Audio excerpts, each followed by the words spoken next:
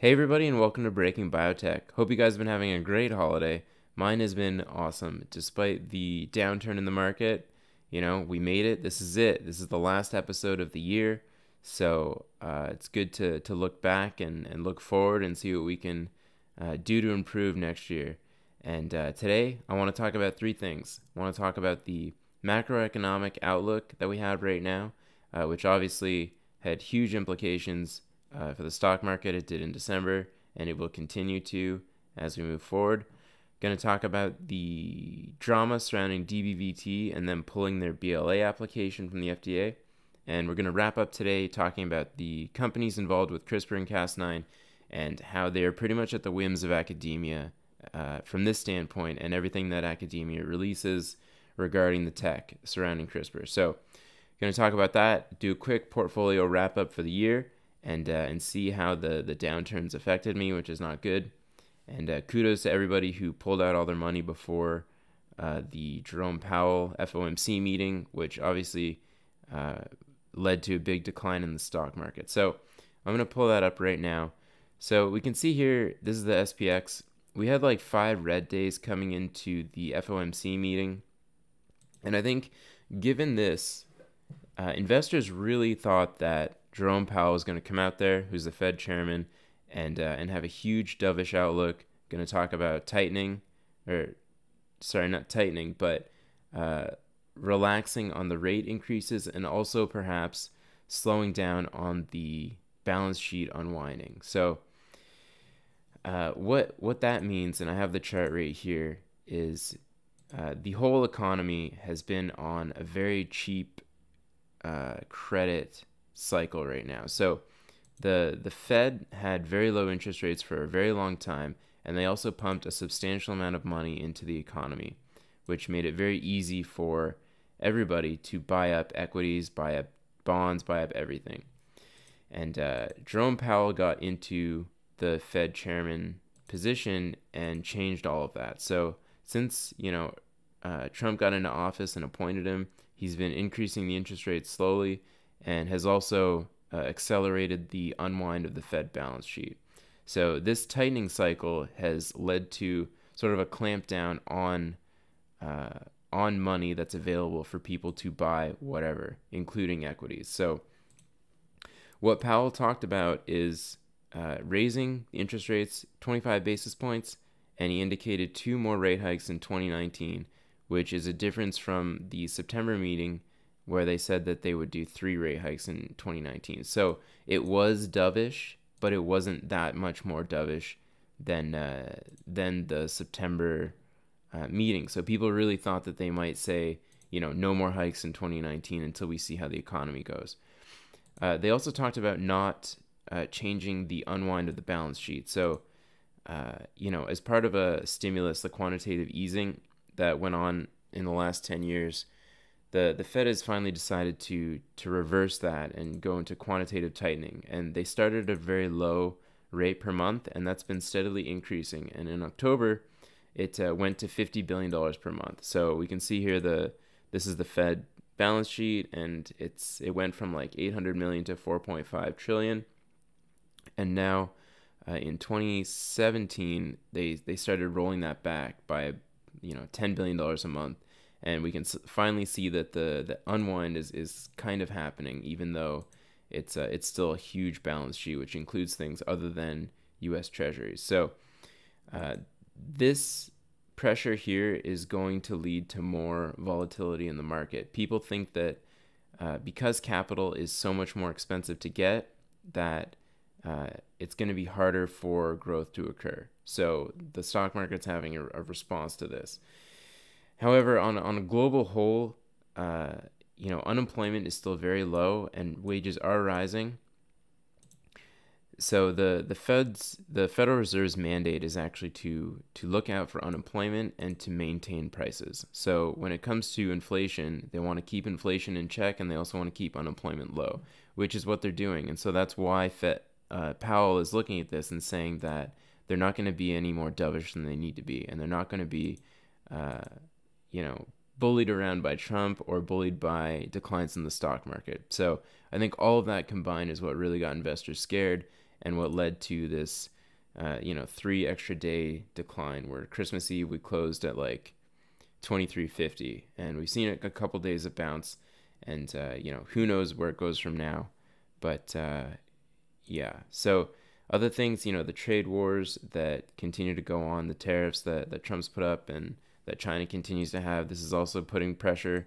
It hasn't had a huge effect, but it has led to some worry about the economy in the future.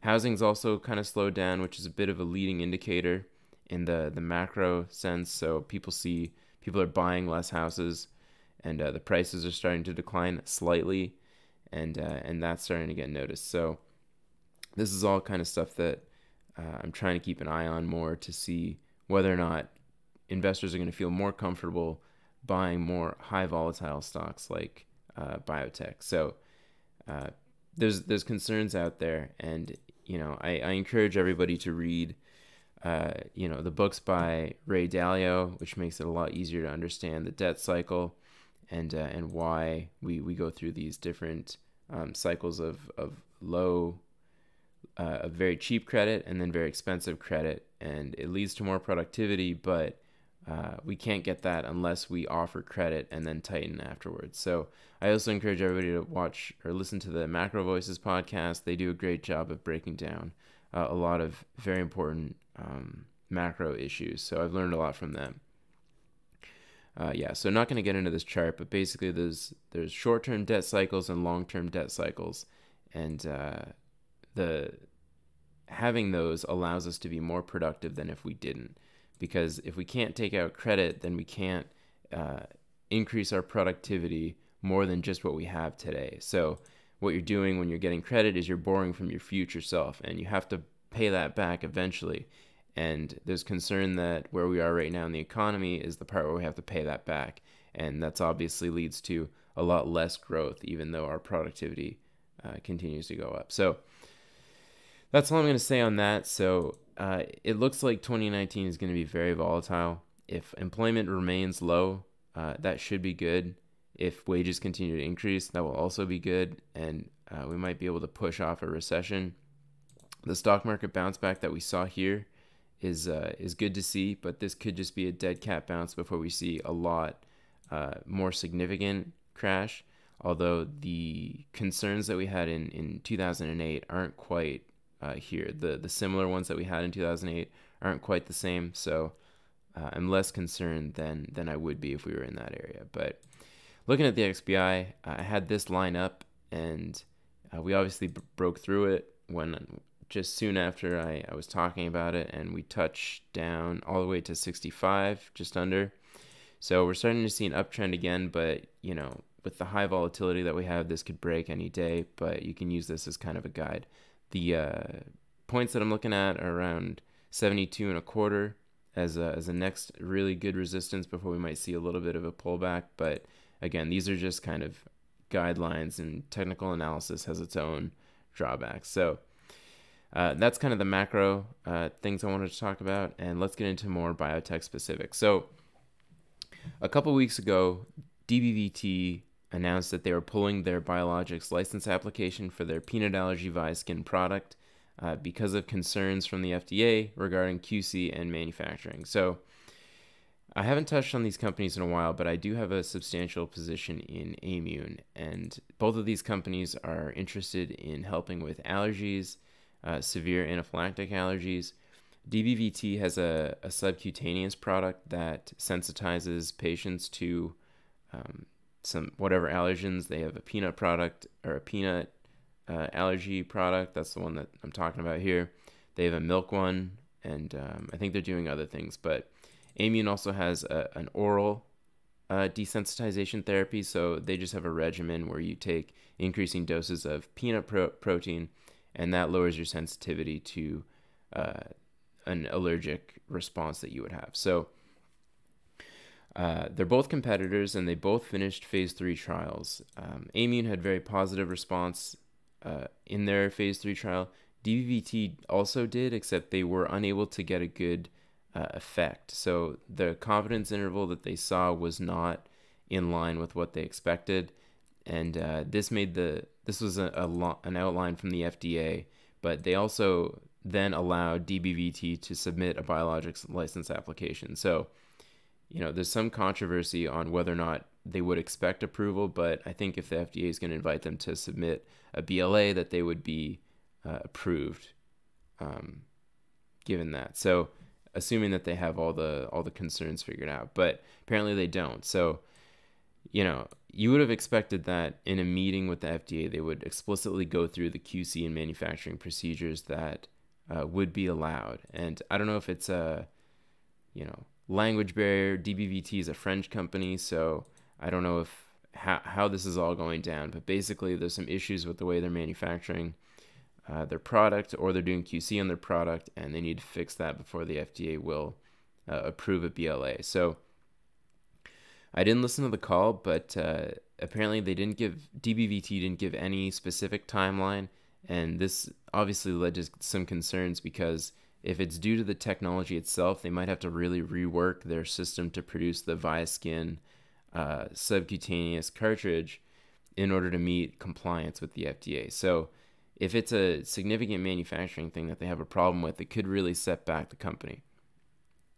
Otherwise, if it's just related to the way they're producing the peanut or something like that, this could be very quickly wrapped up. So, there's a lot of uncertainty here, and it could be an opportunity. I'm personally not going to play it, but, if we look, I have the market caps down here. Aimmune's at $1.5 billion right now, and DBVT is at $250 million. So if you think that there's a chance they don't have a significant manufacturing issue here, it's worth putting a little bit of money on it and seeing where it goes, because they sold off tremendously from $14.50 all the way down to $3.90, $3.70, and since then it's bounced back and been stable around $6. But this is a huge sell-off, and it might be anticipating more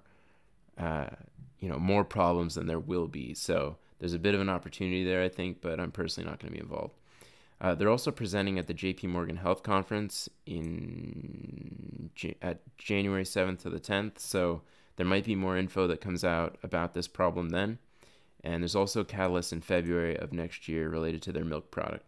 But again, it's still, their whole company is based on this Viaskin subcutaneous cartridge. So if it's a big manufacturing problem, everything is going to be affected in their portfolio. Related to Aimmune, so obviously this leaves Aimmune a lot of room, and if having a first mover advantage is obviously very helpful. So Aimmune did increase in share price after this news came out, and if we look at their corporate presentation, I thought I'd just give like a quick overview of my rationale for why I think they're worth more. So they have a lot of sources here for how much the prevalence of peanut allergy in the world. And so they're forecasting in 2020 that 6.4 million people are going to have this condition and might be interested in a treatment that would lower their sensitivity. They're only going to have the indication for the 4 to 17-year-old kids. So, for 2020, they submitted the BLA, so they would have approval at the end of 2019. So if we just use this as a metric, there's about 2.9 million kids that have this, and if we assume, $5,000 a year for the product, and this is all assumptions, this is just opinion. The fun part about investing is really you have a lot of leeway in making assumptions, and that's where there's real opportunity. So $5,000 a year might be more than a lot of people are willing to pay, and we don't know how interested formularies are going to be in covering it. So likely not, but if we assume $5,000 a year, 30% market penetration, that's about $4.32 billion in revenue. Now, with a market cap of $1.5 billion, you got to think, is 3 times revenue an appropriate price for Aimmune today? I personally think that 30% market penetration is an understatement. I think that parents of allergic kids are going to look at this and get a real relief knowing that there's a product out there that they can have their kids on, and they're not going to need to worry about them eating something and going into anaphylactic shock. So I really think that this is going to be like parents of peanut allergic kids are going to jump at the opportunity of this. So based on that, it's hard to know how the pricing is going to be involved, but I do think that they're going to get a lot more interest than the market is anticipating today. Other than that, they have a few catalysts coming up. There's another phase 3 regarding their peanut allergy product due in the first half of 2019. They're starting their egg trial and their walnut trial in 2019. So these are phase 2s, and they don't take a super long time. Actually, I'd have to double check and see if the regimen is any different. But if they get a readout in 2020, it's not too far away to see how they could generate more revenue streams from this. So, we'll see how it goes. We'll see if we get any more insight into pricing and go from there. But let's move on. So the last thing I want to touch on today is the companies involved with CRISPR-Cas9. And from the outset, and some people have suggested this to me, don't invest in these companies that have all these IP concerns, because it's such a binary event. If a judge just rules that Editas is the one that owns the IP, the other ones are just going to crumble, and you can't really predict any of this. And I agree with that in general, but it seems right now that all of these companies are at the whim of academia, because there's been so many articles coming out saying that CRISPR can lead to so many deleterious effects that it just keeps hammering the stocks. So these techniques have been used a lot in research to date, and my lab used them a bunch, and I know other labs across the world. There's tons of commercialized products for research only that use these. But then we saw earlier in the year that the first CRISPR baby was apparently born, and they modified him to have the child to have HIV immunity.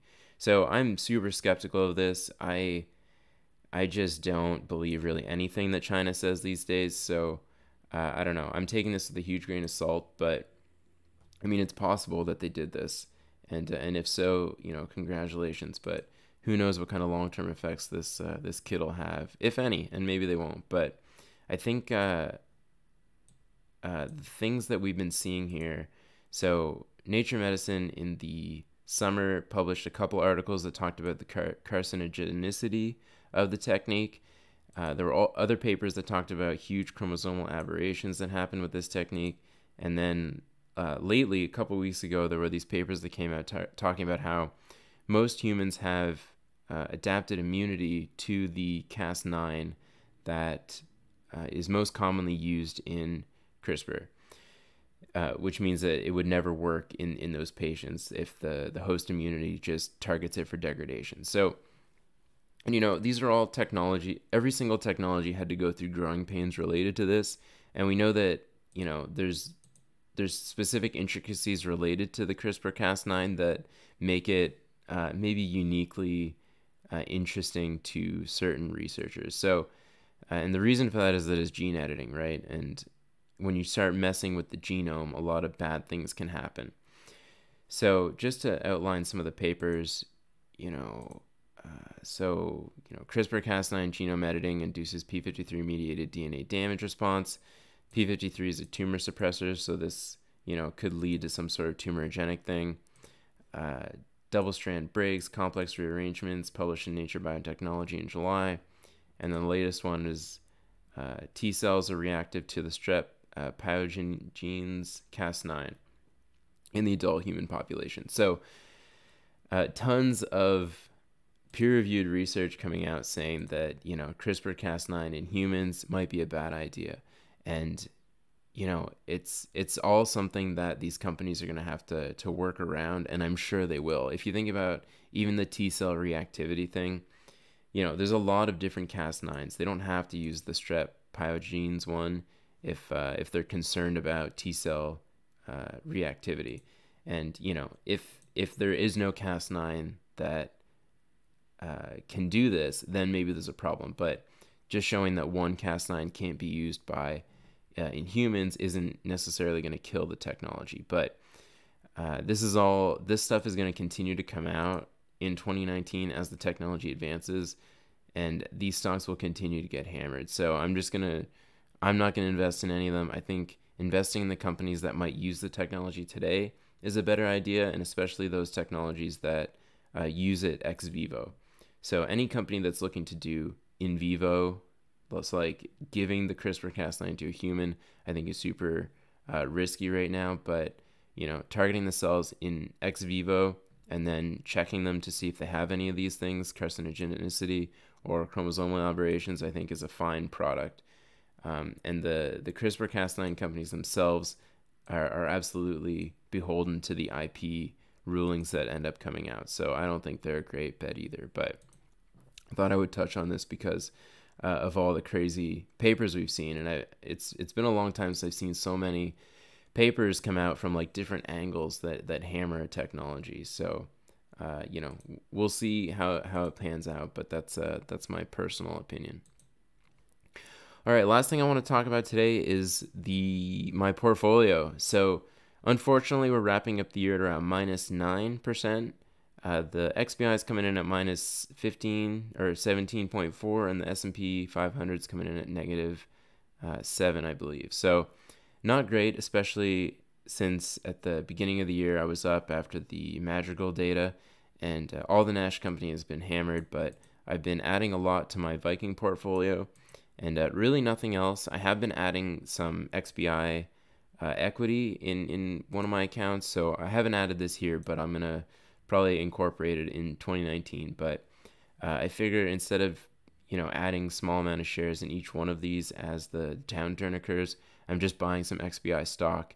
That way I get exposure to the whole sector during this downturn, and it could last a while, but I'm prepared to hold through all this. So yeah, and given that the expected volatility is still going to be very high in both the XBI and the SPX, so everybody continue to be cautious moving forward, and don't put all your money in at any one bet if you want the lowest amount of risk. So yeah, so with that, I'm going to wrap it up. Thank you guys so much for watching. Really appreciate it. And please like, subscribe, leave me a comment. And yeah, we'll see you in 2019.